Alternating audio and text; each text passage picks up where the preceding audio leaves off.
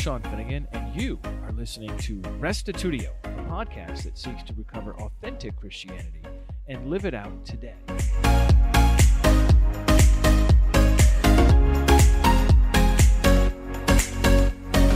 Have you heard of historiography? Your historiography is the method you employ in doing history. It's like a collection of presuppositions and commitments to how you think history should be done. Now, this is especially relevant when the scholars who make the rules for doing history decide to exclude any supernatural events from their historiography. Today, my guest, Aaron Shelenberger, continues his rebuttal to Ehrman's three main objections to the historicity of the resurrection of Jesus. We discuss Ehrman's contentions that supernatural events are inaccessible to historians and the prevalence of methodological naturalism. Also, Shelenberger briefly reviews the recent debate between his old professor Mike Licona and Bart Ehrman. Here now is episode 446, Resurrection Objection, Part 3, final part, Supernatural Inaccessible, ? With Aaron Shelenberger.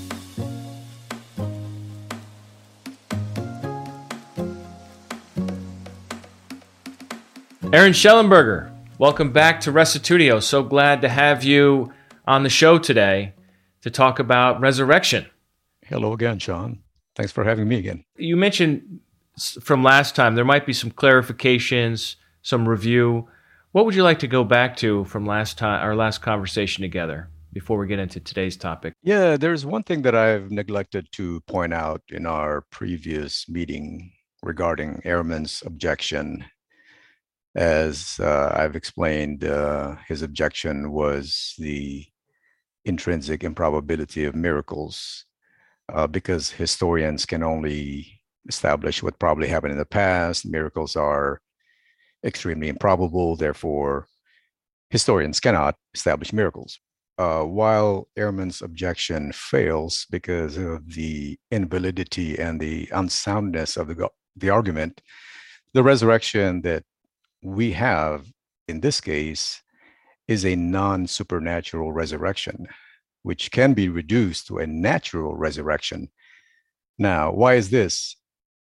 Because in my response, I've granted that we put aside whether or not God is involved in the picture. And for that reason, it simply would just be a non-supernatural resurrection. It is a resurrection, but it's non-supernatural, which can be reduced to what we may call a natural resurrection. Jesus was really dead, and he became alive somehow, based on the evidence. Assuming that we have lots and lots of good evidence, that type of resurrection can be, in principle, established. Now, I've mentioned to you before we meet just now that there was a almost all-day event, debate event between Mike Licona and Bart Ehrman this Saturday, April 9th, right? It started at 9:30, ended at 4:30 with some breaks in between, lunch and all. It was a long debate. And one thing that I arrived at is the fact that I don't think any of the two won the debate, because the debate question was, did Jesus' resurrection really happen? Did the resurrection of Jesus really happen? If you're a pro, you're going to say, yes, it did happen. It did really happen. But if you're against it, then you would say, no, it didn't really happen. So Bart Ehrman at first was saying, well, it could not have happened because of the loss of nature. Pretty much, dead men don't become alive again. They stay dead. And then later on, he qualifies it by saying, well, one can establish the resurrection if we have amazing evidence.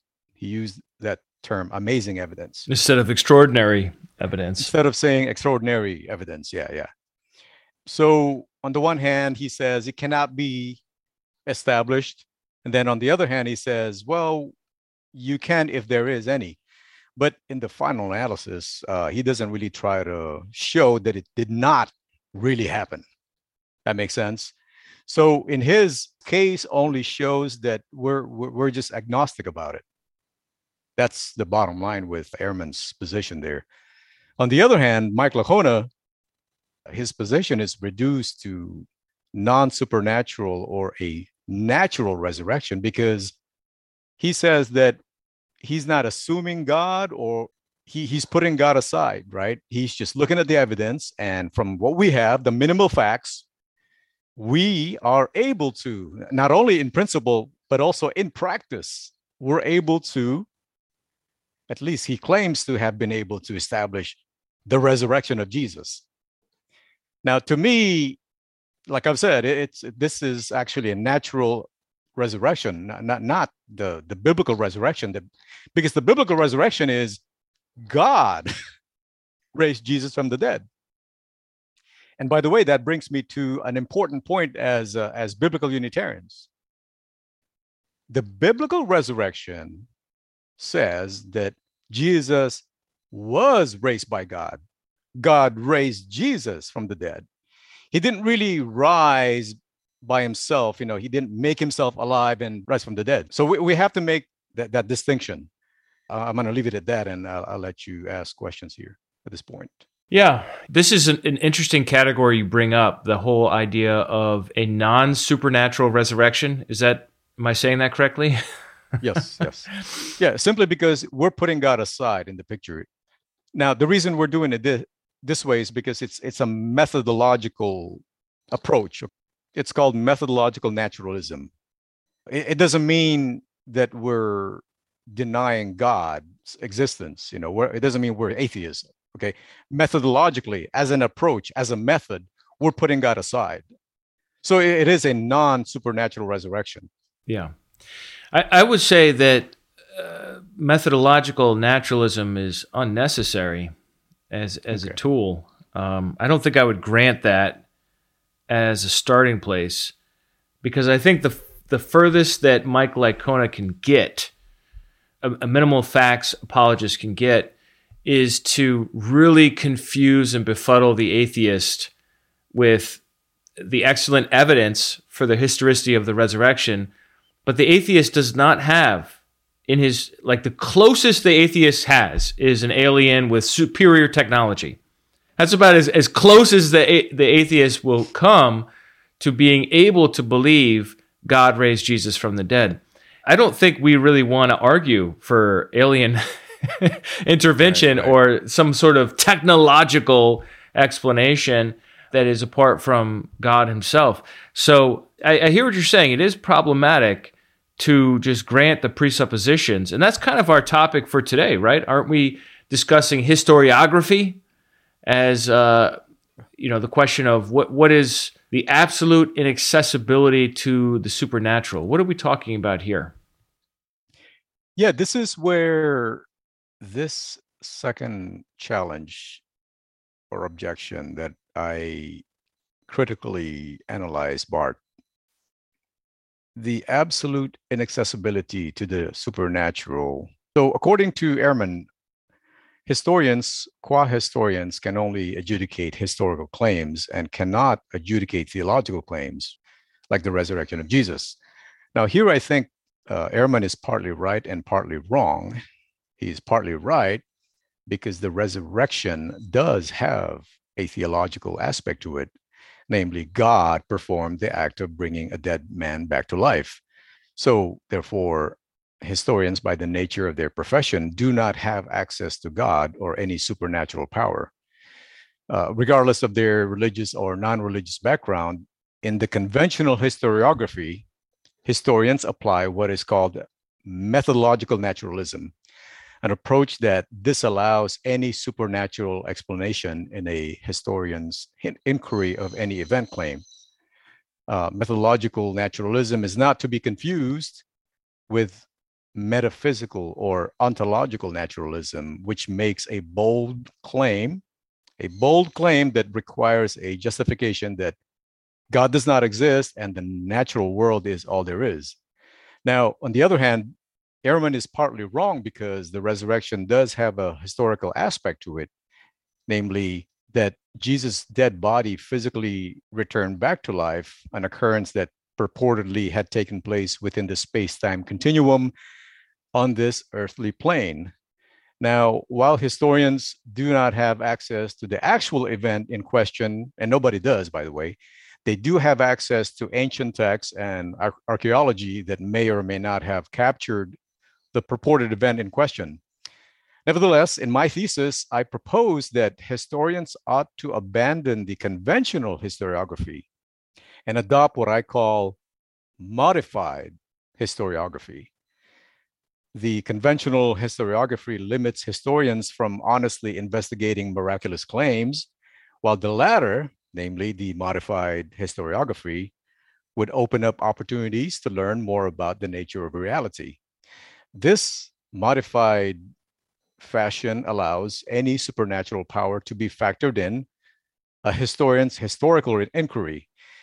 If there is enough evidence for the existence of a supernatural power and its involvement with humanity, and if professional historians are open to them, then there should not be any problem with adopting modified historiography. So, if adopted, right, if historians adopt this modified historiography, then the door is swung open wide to establishing the resurrection of Jesus as an actual historical event. So I actually read some of the things that I have in my thesis, and let me pause there, Sean. I remember sitting in class with Paula Fredrickson. I took a class, I don't remember what it was called, but it was based on her From Jesus to Christ book or approach. And I remember she got to the lecture on miracles. She talked about resurrection and miracles, and it was the most uncomfortable I ever saw her because of the overwhelming number of miracles involved with Jesus of Nazareth and her own historian's limitations to talk about anything supernatural at all. It does set up this sort of awkwardness. And I remember thinking, wow, she looks really uncomfortable. I don't know if she actually was. It just seemed that way to me as a student. And then I remember her saying, we can't accept the miracles of Jesus because if we do, then we have to accept the miracles of everyone in all of history. And I just wonder, Aaron, what would your response be to that? That methodologically, we have to exclude all miracles from historiography because if we do, then we have to accept any miraculous claims that anybody makes in the whole history of humanity. Yeah, why not?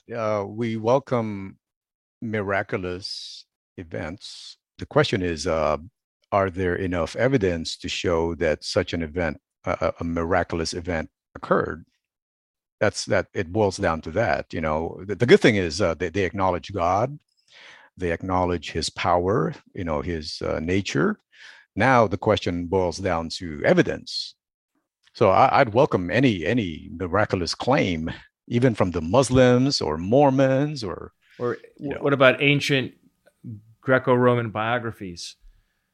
Sometimes they mention omens or miraculous events. You know, for those you would want to have some sort of evidence other than just somebody's word, right? Right. Yeah. So how is the evidence we have for Jesus different than, say, I don't know, Suetonius telling a story about, you know, a flock of birds that went in a direction and that was an indication that they should go to battle. You know what I mean? Like how is the quality of evidence for Christ? Why is that so compelling?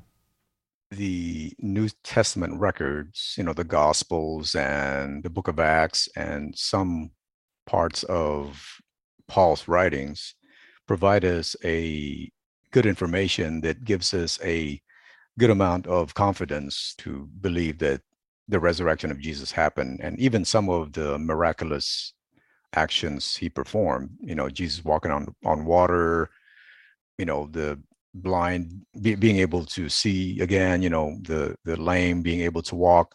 As a matter of fact, even liberal scholars grant that the witnesses saw something that Jesus did. You know, there were wonders Now, whether or not they're miracles, whether or not they're gods performing them, that's another question, because historians can't get into that stuff. But historians, liberal scholars, even acknowledge that, hey, we have enough data here that says there were people who recognize the wonders of Jesus, exorcisms and healings and even nature miracles. In my opinion, we have enough evidence to see that, hey, what we have here is reliable and believable and acceptable. And the believability and acceptability of all is heightened or raised by the fact that God exists, right?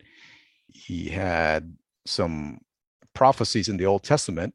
And then we look at the religiously charged life of Jesus, then the probability of the resurrection and the rest of the miracles go up.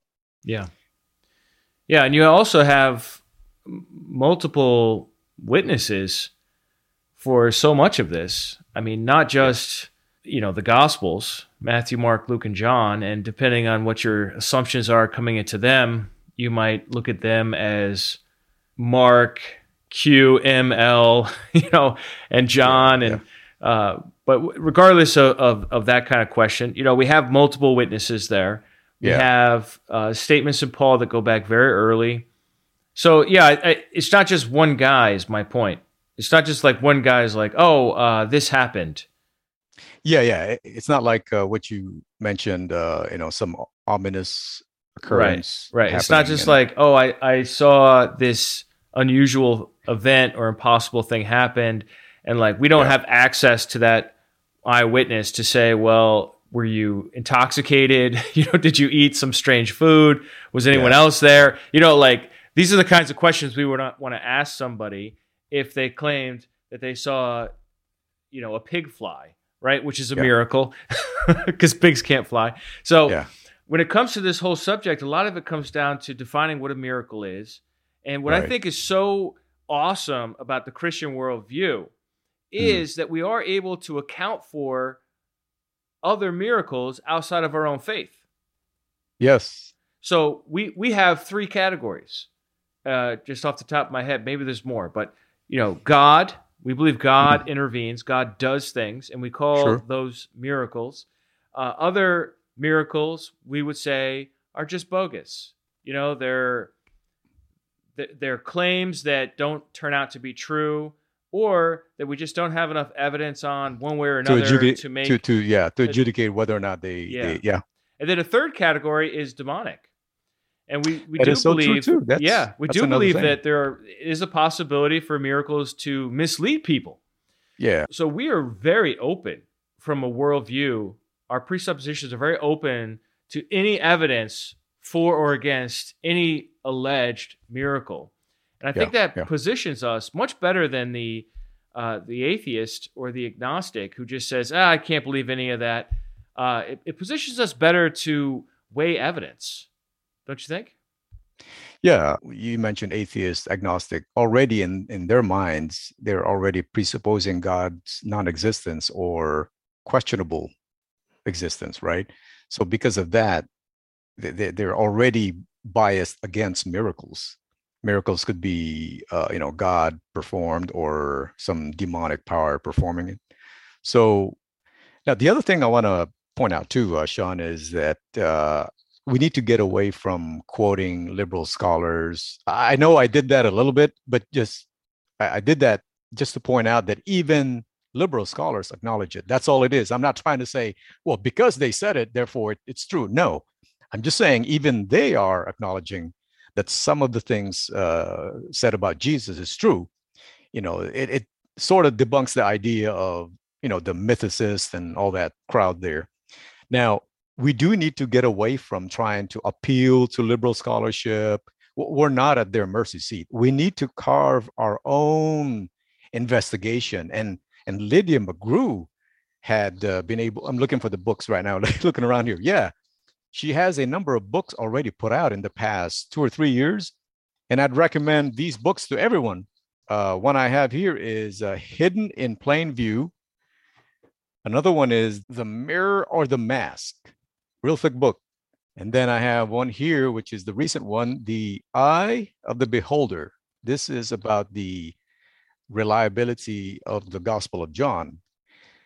And this is very thick too. And I have a lot of stuff to read there. And I'd encourage everybody to look into her work. And we need to start contributing to this, carving out our own investigation and presentation and case for the reliability of the New Testament in support of the resurrection of Jesus and other things said about Jesus, and move away a little bit from the minimal facts, work towards the maximal facts approach. Okay. Let's talk about methodological naturalism for a minute. Okay. If you were having a conversation with a historian of Ehrman's ilk, sure, and you perceived that this person was already aware of the typical Christian minimal facts approach, and you wanted to challenge the historian's presupposition and make a case for what you're calling here modified historiography. Is that correct? Yes. Yeah, modified historiography. How would you go about having that conversation? First of all, I would acknowledge the fact that there is a place for the conventional historiography that historians employ. Conventional historiography entails a method called methodological naturalism. It's just a method, putting aside any supernatural explanation or power. We just look at what we have here, what happened in the past. And by the way, for Bart Ehrman, the past is not similar to history. The past is something much, much bigger. History is what we can recover, okay, and be able to, write about and, capture and write about. Majority of historians don't really agree that God exists, and because of that, they're constrained. It's a methodological constraint. They somehow decided to say, well, let's go ahead and put aside God. Let's just focus, regardless what our belief or non-belief, whether we're Christians, Muslims, Buddhists. Buddhists are actually atheists, but whether we're Jewish, doesn't matter. Atheist, agnostic, we're going to put aside the question about God, right? So we acknowledge that, okay? When we look at the resurrection has to do with our existential status. It claims to be performed by God, right? It claims that through this, God can make us immortal. When we discuss these things, we get into the ultimate nature of reality. So unfortunately, conventional historiography, through the use of methodological naturalism, it has limits. It does not get into the question of ultimate reality. So I would submit that to historians. Hey, because conventional historiography is so limiting, we need to modify it. Aren't we all after the truth about ultimate reality? The resurrection claims to be a historical event that's performed by God. Okay, so why not modify our approach? And why not incorporate God in the picture? Now, whether or not, what kind of God and all that, of course we can debate that. But let's go ahead and start doing that. I'd like to encourage you to start getting into, because aren't we all about truth? Historical truths could be linked to ultimate reality. And what if they just said to you, well, Aaron, that's not the way history works, and you're trying to do philosophy, and I'm not a philosopher? What would you, how would you reply back? Well, we have to realize that history has an underlying philosophy in itself too. Mm-hmm. History, or doing history, assumes certain things are in place. It assumes logic. It assumes that, reasoning is a reliable tool. It assumes that the past really happened. It's historical realism. They call that. Philosophically, you have to have that already in place before you even do historiography.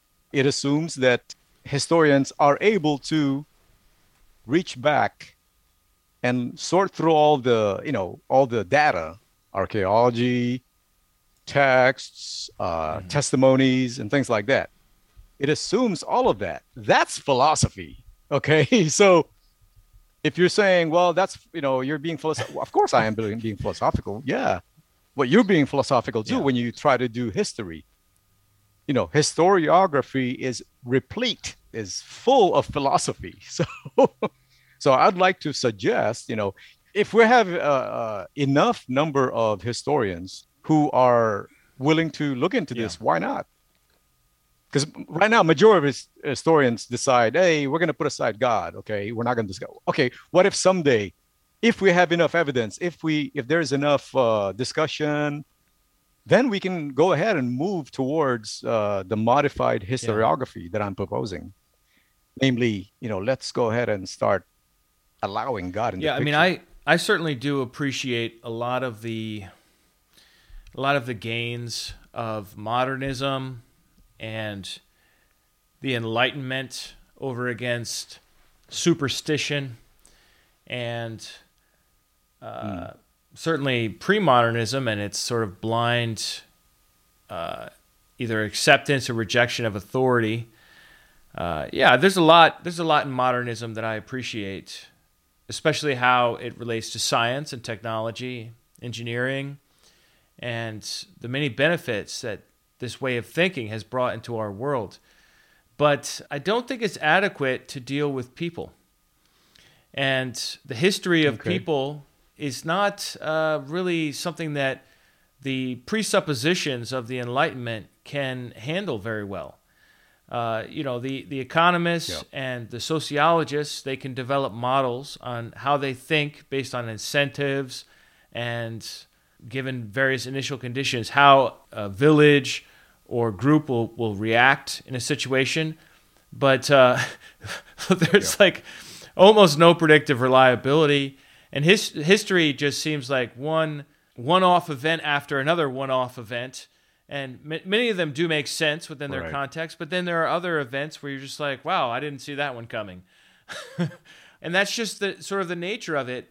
So I think we have to move beyond modernism and embrace a more open-minded approach to doing history. Yeah. Yeah. Typically, when we Christians talk about postmodernism, we're looking down our noses at it, saying, "Oh, this is such a terrible thing." And in many Yeah. ways, postmodernism is terrible. But there are some, you're not going to have a movement if it has no validity to it. There's always going to be a kernel of Right. truth, a Right. kernel of goodness, or a legitimate Sure. rebuke Sure. Yeah. Yeah. of Yeah. an insufficiency in the previous movement. And, modernism applied to, in the 20th century to nation states and militaries landed us in all kinds of killing each other. And, it didn't produce the Yeah. paradise that it promised. So I think when it comes to a bit rambling here, sorry, Aaron, but when it comes to That's fine. That's doing fine. history, I don't think we Yeah. can just That's good. privilege the modernist worldview that we've inherited from a couple hundred years ago and say, well, this is infallible and we can't question it, and we have to presume naturalism at the outset. I think it's just kind of naive at this point in the game, at this point in the 21st Yeah. century, to say, oh, well, this is clearly the best and only way to do history. Some of that I believe is you have enough influencers, philosophers of history, and even historians themselves who are atheists and agnostic, and their worldview pushes them to keep this conventional historiography of entailing methodological naturalism. So in the back of their mind, that's really what they want. They have that agenda. They're pushing it. You don't see it. Mm-hmm. They won't admit it. They would mask themselves with, oh, we just don't want to allow God. God can do whatever He wants. We just don't have enough people believing in God. Therefore, we're going to put Him aside. Well, in that case, okay, let's go ahead and discuss God. You have to realize too that historians, like I've said earlier, they're not all atheists. Probably the majority of them are theists. Well, what would you say would be your top reasons for that you would present to somebody like that to believe in God? First, let me gather or rally the support of all theists, whether you're Muslim, Christian, Jewish, historian. Let's go ahead and come up with ways to convince our atheist agnostic friends. Now, if they don't want to be a part of it, fine. Let's go ahead and start our own movement, pushing for this modified historiography that I'm proposing. Then I don't know how to even convince an atheist or agnostic historian to even allow, supernaturalism. I don't know how to do that, to be honest. But at least, if I can garner enough support from other theist historians, perhaps, we can start the movement. And I believe that there is a movement like that already happening in the past decade or two. There is this publication, Theory and History. I'm not sure if you've heard of that. No, I haven't. You have a number of philosophers of history contributing to that publication, Theory and History. I think that's the name of that academic publication. So there is a movement happening. Have you heard of a guy named Avizar Tucker, who is a philosopher of history? Okay. No. Yeah, he's one of those people that, to my recollection, he's for allowing God in the picture, or some kind of supernatural. It doesn't have to be the Christian God or the Muslim God or the Unitarian God, just some kind of power. There is a power out there that's injecting its or his power into our system, and we have to allow that.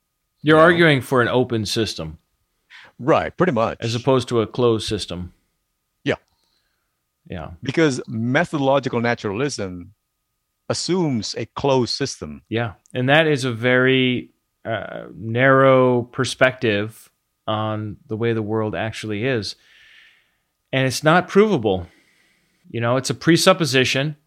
Yep. It says if we can't reproduce it in a test tube or measure it with scientific equipment, then we're just going to exclude it from investigation.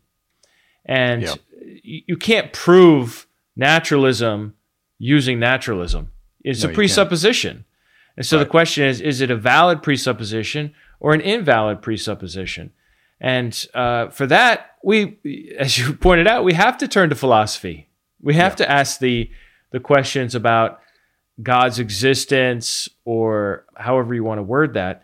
We have really compelling evidence from the cosmological argument, cause and effect. If the universe had a beginning, it needs a cause of its beginning. I think we have good, strong, inferential evidence from intelligent design, especially if we look at DNA. And we say, well, DNA is a code, it's a language. All languages come from a mind. Well, the anthropic principle underlying. Can languages generate themselves? Does that make how would that even possibly work for a language to generate itself? But also from assuming that evolution is true. Okay, I don't really grant it, but assuming that that's true, how is it possible non-life begat life? Right. How is it possible that non-rationality beget rationality? Yeah. There has to be an intelligent, independent mind that made that happen, made those things happen. Yeah. Then we've got the fine-tuning of the constants in the physical universe for life. We also have many first-hand claims to miraculous events. Yeah. And that's not so easily dismissed. Yes. It's quite a burden, in fact. There are, I don't remember what the statistic was, but 60% or something of Americans claim to have seen a miracle in their lives. Yeah. If you go to, and this is a fairly it depends on where you live. I live in the heartland of secularism within America. But there are other countries that are much more religious than America. Yeah. and that would have much higher percentages. Africa and Asia. Yeah, You have yeah. a lot more And so- religious people there too. Yeah, so on a Christian worldview, we don't have a problem with, say, like an African witch doctor claiming a miracle and having like lots of eyewitnesses. We don't have a Yeah. problem with that. We can say, well, either it's God or it's demonic or Yeah. it's a trick. It's a superstitious trick. We can do that. The atheist only has one move. It's a trick. It can't be legitimate. It can't Right. really be what it, on its surface, prima facie, claims to be. Yeah. And they have to do that for every single occurrence of everyone that claims, not only in the world today, but throughout time. I mean, the burden of that is just immense.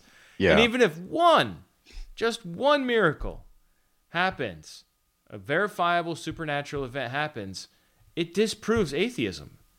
So I think there's just a lot of compelling reasons to believe in God's existence, not to mention my own personal testimony, your testimony, the testimony of other people like Louis Zamperini.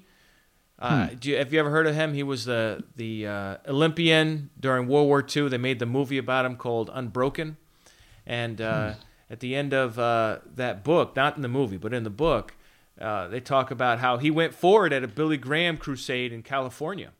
Yeah. And he had been tortured with post-traumatic stress disorder.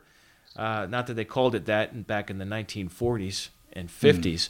I think they called it shell shock back then. But he had these nightmares over and over and over, and he was just heavily sedating himself with alcohol and just really destroying his life.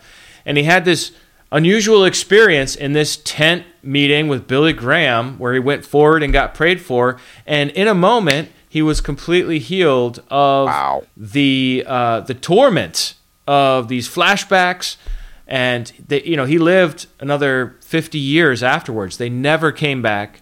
He lived well into, I don't know if his 80s or 90s, dedicated his life to serving God and working with troubled youth. You have stories like that, and it's well, what do you do with them? Are we going to say there's purely psychological explanation? Or even scientific. Some atheists would want to say that, there are some things that we have yet to discover, and that cannot be explained by current modern medicine or that's we call science. that a science of the gaps theory. Yes. Yeah. Science of the gaps. Yep. Or naturalism of the gaps. Yeah. So we'll figure that out later.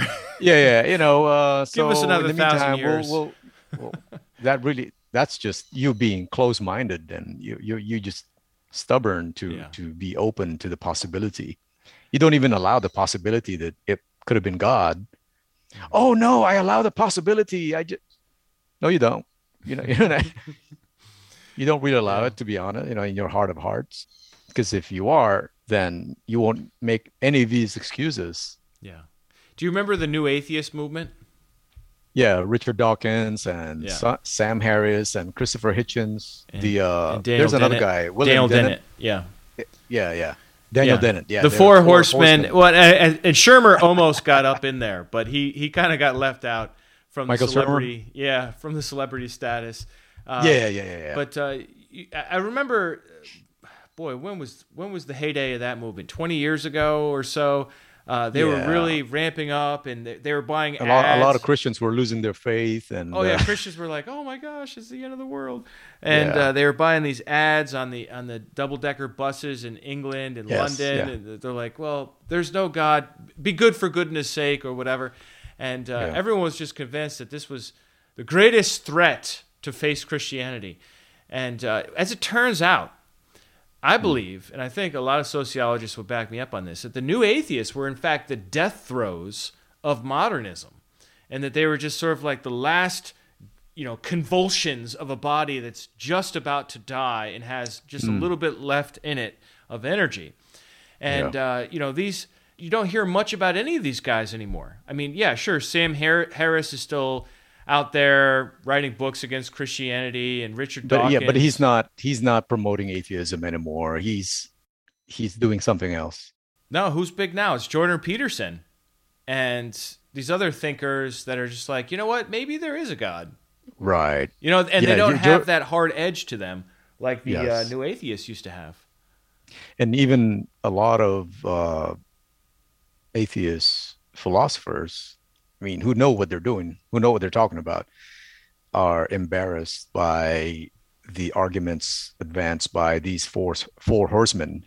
They distance themselves from these people when it's Yeah. embarrassing. And when Richard Dawkins and company came out,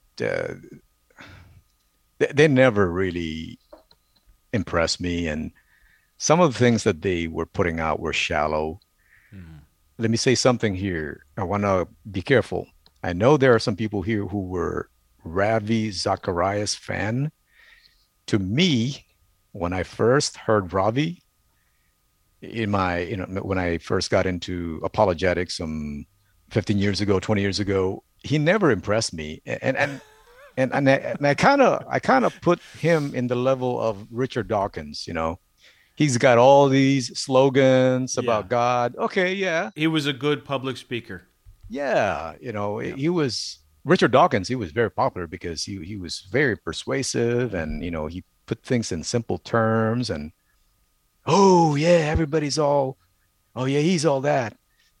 Similar to Ravi. He's with that Indian accent he had, and he never debated. You know that, right? No, I never really followed his Ravi never really debated. He just had a work. one-on-one debate on stage with some students, like 2 or 3 minutes. That was it. There was no 2 hours, 3 hours. No, nothing like that. Mhm. I think he would have been destroyed. You know.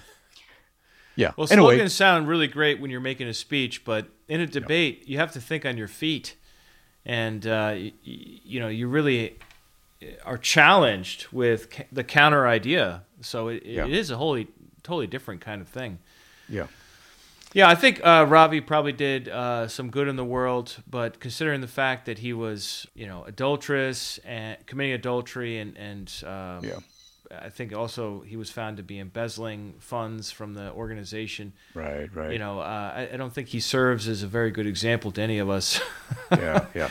And that's So tragic. I only That's mentioned tragic. him But I do just hear to what you're say, saying. Yeah, yeah, right. that Yeah. he's kind of at that level, kind of like the junior squad, not the senior team, the varsity Yeah. team. But my point about the New Atheists is that it was like a big tidal wave, and many of us in ministry at the time were so nervous about it. And now that tidal wave has washed over us, it has Mm. come ashore, and now is pulling back into the ocean. And what we're seeing now is people coming back into churches who Yeah. are now Yeah. disillusioned with Sam Harris. And they're thinking, I thought he had all the answers. I thought he was so smart.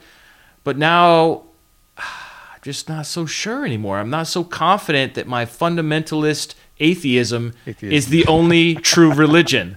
Right. Right. Right. And so that's a fascinating time we're in. When you ask them, when you press them for answers, they're not really atheists. They're agnostics. Yeah.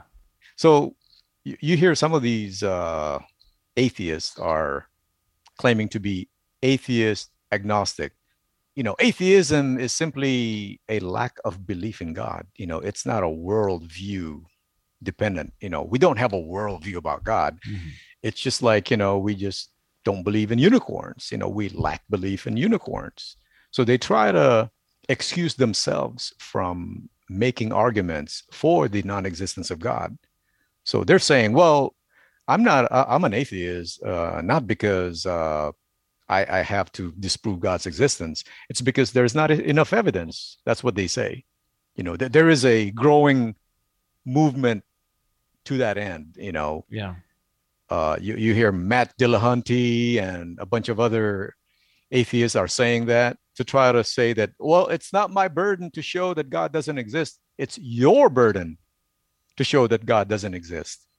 But the classical meaning of atheism is belief in non-existence of God, Right. which is a positive claim. Right. You positively believe that God doesn't exist. Mm-hmm.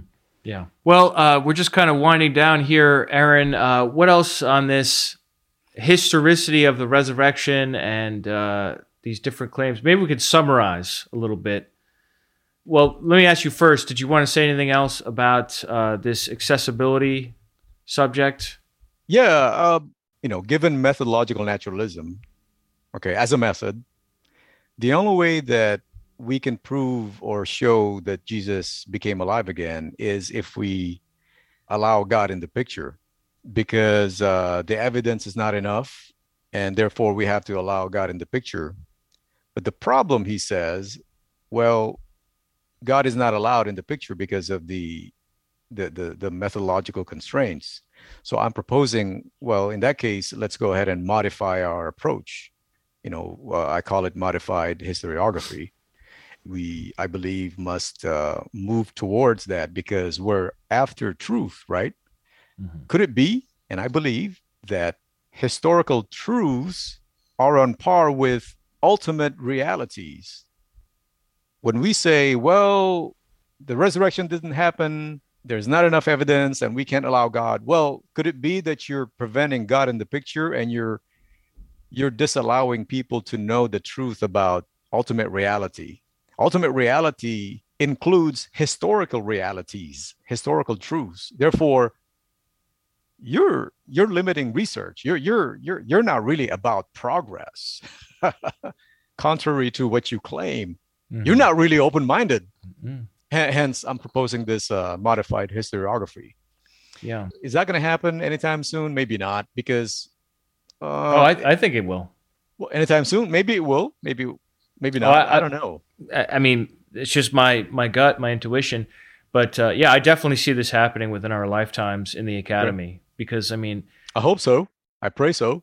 The other way of doing things is just, from where we sit now, it just looks so like 19th century. You know what I mean? And like, why do I feel that way? Why do so many others feel that way? Well, the culture has shifted. Okay. There are going to be some people that are, what we've seen, for example, with Jordan Peterson is the salvaging of the mythical approach, of the liberal New Testament scholars of yesteryear, where they're just like, oh, well, no, the Bible's good. We just have to realize it's just a bunch of myths that have moral lessons to teach us. Yeah. So it's almost like we're kind of moving backwards a little bit. I don't think this hard and fast methodological naturalism is going to hold much longer. I mean, I don't really know, but that's my gut. Yeah. We'll have to wait and see. Yeah. Another thing in closing I'd like to say is emphasize the fact that we do need to carve our own investigation of the New Testament data, the historical facts, me recommending Lydia McGrew's writings, and I'm sure there are other writings out there to that end. We have to do our homework. We can't just be passive about it. And another thing, yes, we are biblical Unitarians. I believe that one way to reach out to the Trinitarians is not to constantly debate about the Trinity or the deity of Jesus. We have to become allies towards advancing the resurrection of Jesus, advancing morality. Let's be allies on some things, rather than constantly debating them about the nature of God as whether he's a Trinity or not, or yes, there is a place for that, but let's become friends and let's, if that makes sense, that'd be my closing there, Sean. Yeah. I appreciate that sentiment there. A lot of times, whether or not we can be friends with Trinitarians is really up to the Trinitarian, much less up to our side. But I think it is very helpful to engage and to not just do negative work, but also do positive work. And I really appreciate you mentioning that. We don't want to have our churches be the kinds of places where all you hear is what we're not. Right. And I don't think it's really like that in churches, in fellowships, house churches. But it is like that online. Right. Because that is our advocacy a lot of times is that we're trying to win converts, persuade people, and also justify our existence when we are constantly discriminated against. I mean, it's really a lot. Yeah. So my heart would be that when it comes to actual local communities of biblical Unitarians, that they would be holistic and not just stuck on this one subject, just like you said. Yeah.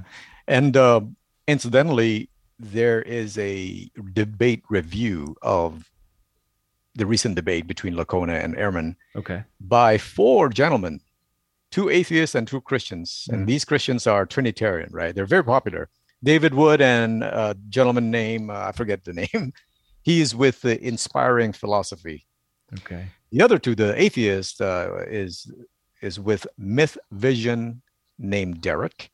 And the Mhm. other guy is an ex-Muslim who's now an atheist. I think he is an apostate prophet or something like that, right? Oh, wow. So anyway, they together did a review of the debate. Yeah. It was a friendly discussion, but you will never hear Trinitarians trying to collaborate with Unitarian. When it comes to Unitarian, oh no, we can't. But when it comes to atheists, it's different. Yeah. They hug atheists, with all their might, but they shy away like plagues from Yeah. Unitarians. And Well, I can't say that I know how to fix that, but I do kind of understand it. I think there is just an incredible fear. An evangelical knows what to do with a liberal Christian. yes, And ironically, most liberal Christians believe in the Trinity and delight in the mystery of it. But Yeah. if you are, say, like a Unitarian Universalist liberal Christian, then an evangelical knows what to do with you. They say, well, you are part really of a different religion, or some of these more liberal mainline denominations. They're like, you guys, we put you in a box over here. You don't accept the authority of Scripture, so therefore you're in a different category. The real fear and confusion and, I believe, animosity towards us comes in because we're saying to them, no, we agree with you about Scripture. on everything except. And it's because we agree with you on Scripture that we disbelieve in the Trinity, because we don't find it in Scripture. And as a model, as an explanatory model of God's inner being, we don't think it works with Scripture or reason or history. All three fail, fail, fail. Mm-hmm. And we are genuine followers of Jesus who accept the same Bible as you. That is terrifying. We're the contrary witness in the room that is raising our hand and saying, yeah, I saw this person kill the other person. Like, I was there, I saw it. They have to get rid of us. So I think I kind of understand why there is such a bulldogishness against us. But you know what? From the example of Jesus, I don't see that as justification for us being that way back. Right. I think that we are taught to love our enemies, and to pray for them, and that if we do get slandered because of standing for the real Jesus, that he says to leap for joy, because that's the way they treated the prophets. Jesus' persecution didn't come from the Romans very much. I mean, at the end, of course, but most of it was from the established religious leaders who believed in the same Bible as he did. Yeah. So I think that's where we're at today. But I really appreciate your time, Aaron. Thanks so much for presenting this research, and we'll be certain to have it available to people to read the entire paper. What's next for you? Do you have any idea about future projects that you're working on, or anything you'd like to promote? Yeah, I'd like to continue to work on fine-tuning the content of my thesis, and some things I'm changing. And after the changes, I'll send you the PDF file so you can upload it for others be able to view it.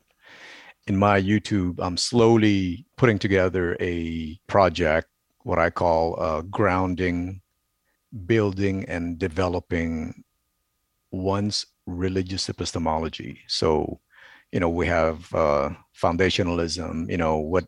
What do we assume? Logic, reason, the existence of other minds, and then from there we get into the type of apologetics. Are we classical apologetics or presuppositionalists or evidentialists?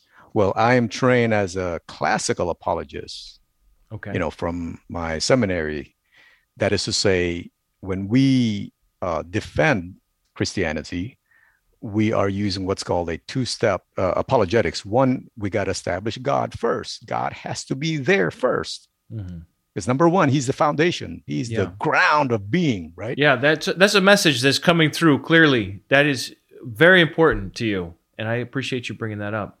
Yeah, exactly. So, and then we get into Christianity, the resurrection of Jesus, his ministry, his second coming. And I believe that the best way to do apologetics is by applying classical apologetics.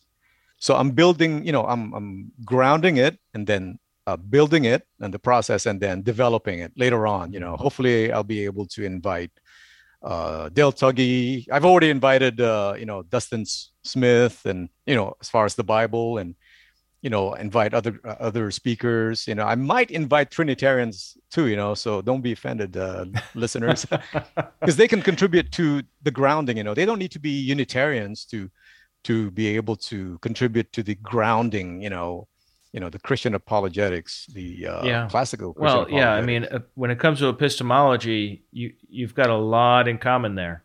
Right. And this is a subject that's worth consideration, and it's important, both for apologetics and also grounding our own confidence. Yes. These are not cleverly devised tales passed down generation by generation, but that if you go all the way down, there's solid ground somewhere, and then you can build back up using first principles. I think that's a great project, and I'd love to see a book or something, over time, if you could. By the way, develop. I'll invite you too. When eventually we're going to get into, the nature of sin, the nature of man. Yeah, that'd be good. I've been doing work on that a little bit, and I've enjoyed that. Yeah. Well, thanks so much, Aaron, for talking with me today. I appreciate it. All right, Sean. I enjoyed it very, very much. God bless. God bless.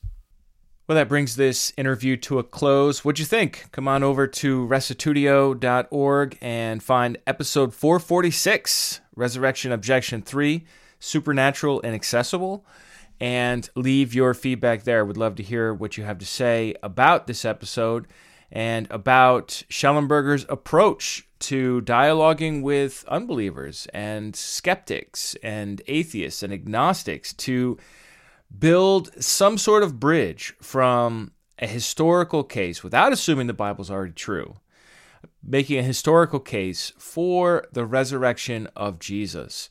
And one of the things that came through so clearly in these interviews is Shelenberger's insistence that a historical case for the resurrection of Jesus really properly needs a logical or evidential case for the existence of God. Otherwise, you just end up with a historical conundrum that is at odds with natural explanations without a God to turn to say, oh, well, since we know that God exists, it's just obvious that God raised Jesus from the dead. But without a God, you don't have that move to make, and that seems to be where a lot of these debates get stuck. So if you're curious and would like to learn how to more effectively build a case for God's existence, check out episode 390. It's our Why Christianity Part 3 class called God is Real. And in that episode, I go through a number of the standard, and it's just very brief, a number of the standard arguments for God's existence, including the Kalam cosmological argument based on the beginning of the universe, the fine-tuning argument based on the design inference, an argument from DNA being a code, that all codes or languages come from minds. They don't arise in nature. Instead, what arises from nature is in the information world called noise, not language. And the argument from moral absolutes, the argument from miracles, which you've already just touched on, and then last of all, the argument from personal experience. So there's 6 arguments for God's existence, all of which I think are very convincing, to be honest. And then if you want to go even deeper, check out podcasts 53 and 54, which is my old apologetics class from the Atlanta Bible College, where I go into, does God exist? And then 4 more reasons why God exists. And that's much more of a classical approach, a little bit more of a college level, where I go through the ontological argument, the teleological argument, the cosmological argument in their classical formulations, as well as some of these others where I go into a little bit more detail. And then, of course, there are tons of books in the apologetics world that can help you establish God's existence with someone. But one of the points I'm picking up from Shelenberger here is that using the case for the resurrection of Jesus to prove God's existence is really kind of difficult because you end up with a historical riddle rather than a smoking gun, if you will. You just kind of get fixated on why in the world did these people experience these resurrection appearances, and you start looking for psychological explanations. Or you would start attacking the sources and say, oh, all these sources are unreliable. Or you are going to find some out-of-the-box natural solution, like the idea that Jesus had a twin brother that was secret, and then only manifested after Jesus was killed, or whatever. The point is, the naturalist historian is free to concoct whatever kind of unlikely explanation he or she wishes over God, because God is ruled out of court based on other reasons. So really looking at these other reasons is really significant when talking about this subject. Even so, I think it is really encouraging for us as Christians to know that we can build a historical case, even using the methodology of the skeptic, in order to point very strongly to the likelihood of the resurrection of Jesus, that it's not just some sort of belief based on a holy book, but it is actually grounded in robust historical methodology from multiple sources. And really, if anything, it's difficult for the non-believer, the evidence, rather than difficult for the believer, which I think should encourage you, should bolster your faith, give you some confidence, a spring in your step when you navigate this world that is full of secularism and scientism and constant attacks on those of us who believe God indeed has spoken and has revealed himself through the Bible. All right, well, I've prattled on long enough here, but thanks everyone for tuning in and listening to the end here. If you'd like to support Restitutio, you can do that at our website. We've got a little donation page there, and so appreciative of those of you who are supporting this ministry. I'm hard at work on my paper for the UCA conference, and this year I think you probably heard that there's a call for papers for anyone who has something that they think would be good to present at the conference, who's able to write at an academic level. And so more information on that, UnitarianChristianAlliance.org. But I myself am writing a paper, doing a lot of research, and looking to send that in within a month, since the deadline is July 1st for that. And so I'm in the thick of it. I'm knee-deep, and I'd love to tell you more about it, but here's the deal. I can't. It's too much of a liability. And that is because if you know what I'm writing my paper on, chances are the at least one or more of the people on the paper review committee may also find out what I'm writing my paper on, and the process needs to be anonymous. So if I blather on about my exciting research and all of my troubles and triumphs, then the review committee will actually know who wrote that particular paper, because the chances of somebody else writing a paper on the same subject as mine is extraordinarily low, because it is rather an obscure topic, but I think a very important topic, and whether it gets accepted or not for the UCA conference, I am very much looking forward to sharing it with you, and I think it will, in fact, bolster your faith in our one God and Father of our Lord Jesus Christ, and be able to really answer one of the big objections that those who hold to the Trinity sometimes bring up. So that's all I can say about that, but just want to let you know that that is in the works, and I'm really excited about it. But anyhow, we'll catch you next week, and remember, the truth has nothing to fear.